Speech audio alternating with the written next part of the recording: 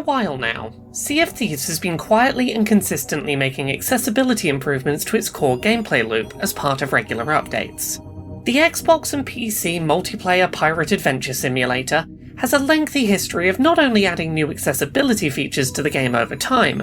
including options such as auto-move, single-stick navigation, and auto-sensor camera, but also including elements of inherently accessible design, such as picking colours designed to be inherently discernible to colourblind players without filters needing to be applied. I haven't really taken the time to dedicate an episode of accessibility to Sea of Thieves in the past, but it's one of those games that I know I'm long overdue giving a moment in the spotlight, as it is one of the best examples out there right now of a live service game, several years post-release, that is still making efforts to improve accessibility over time, often in innovative ways that are not simply following another game's blueprint. Last week, as part of a video sharing Sea of Thieves update news, it was revealed that Sea of Thieves would be getting a new setting called Audio Aim Assist, designed to help partially sighted and sightless blind players to engage in Sea of Thieves' first-person shooting gameplay without sighted assistance. Here's how the new system works. When players have their gun out and aimed with this new setting active, and there's an enemy nearby, they will hear a clicking noise. Wearing stereo headphones, the clicking noise will be panned to either the left or right to tell the player which direction they need to aim, and the clicking will get faster as the reticle gets closer to the enemy. If the player needs to aim up or down, the clicking will raise or lower in pitch to communicate that, with a solid single click when the reticle is aimed at the enemy's position.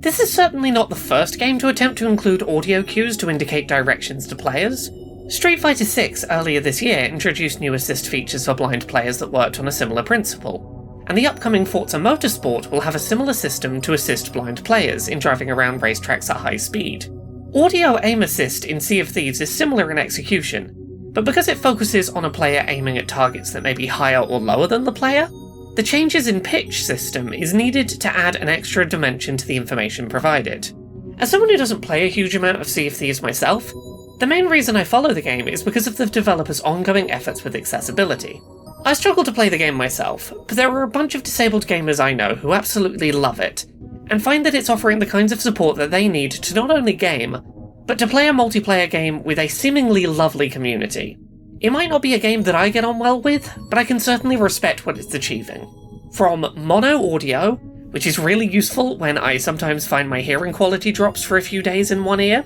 to options for translating voice chat or making the X where treasure is buried more visually prominent, there's a lot of features that I really value in Sea of Thieves, and it's always really exciting when something new gets added to the list of available options. Sea of Thieves is a game that I know has been making strides for years in terms of making a 3D open-world online adventure more accessible to disabled players, including sightless blind players. This new system is an exciting step along that road, and I honestly can't wait to see what the developers come up with next. I hope that Sea of Thieves sticks around as a game for a long time, because it constantly strives towards improved accessibility, and that deserves to be supported.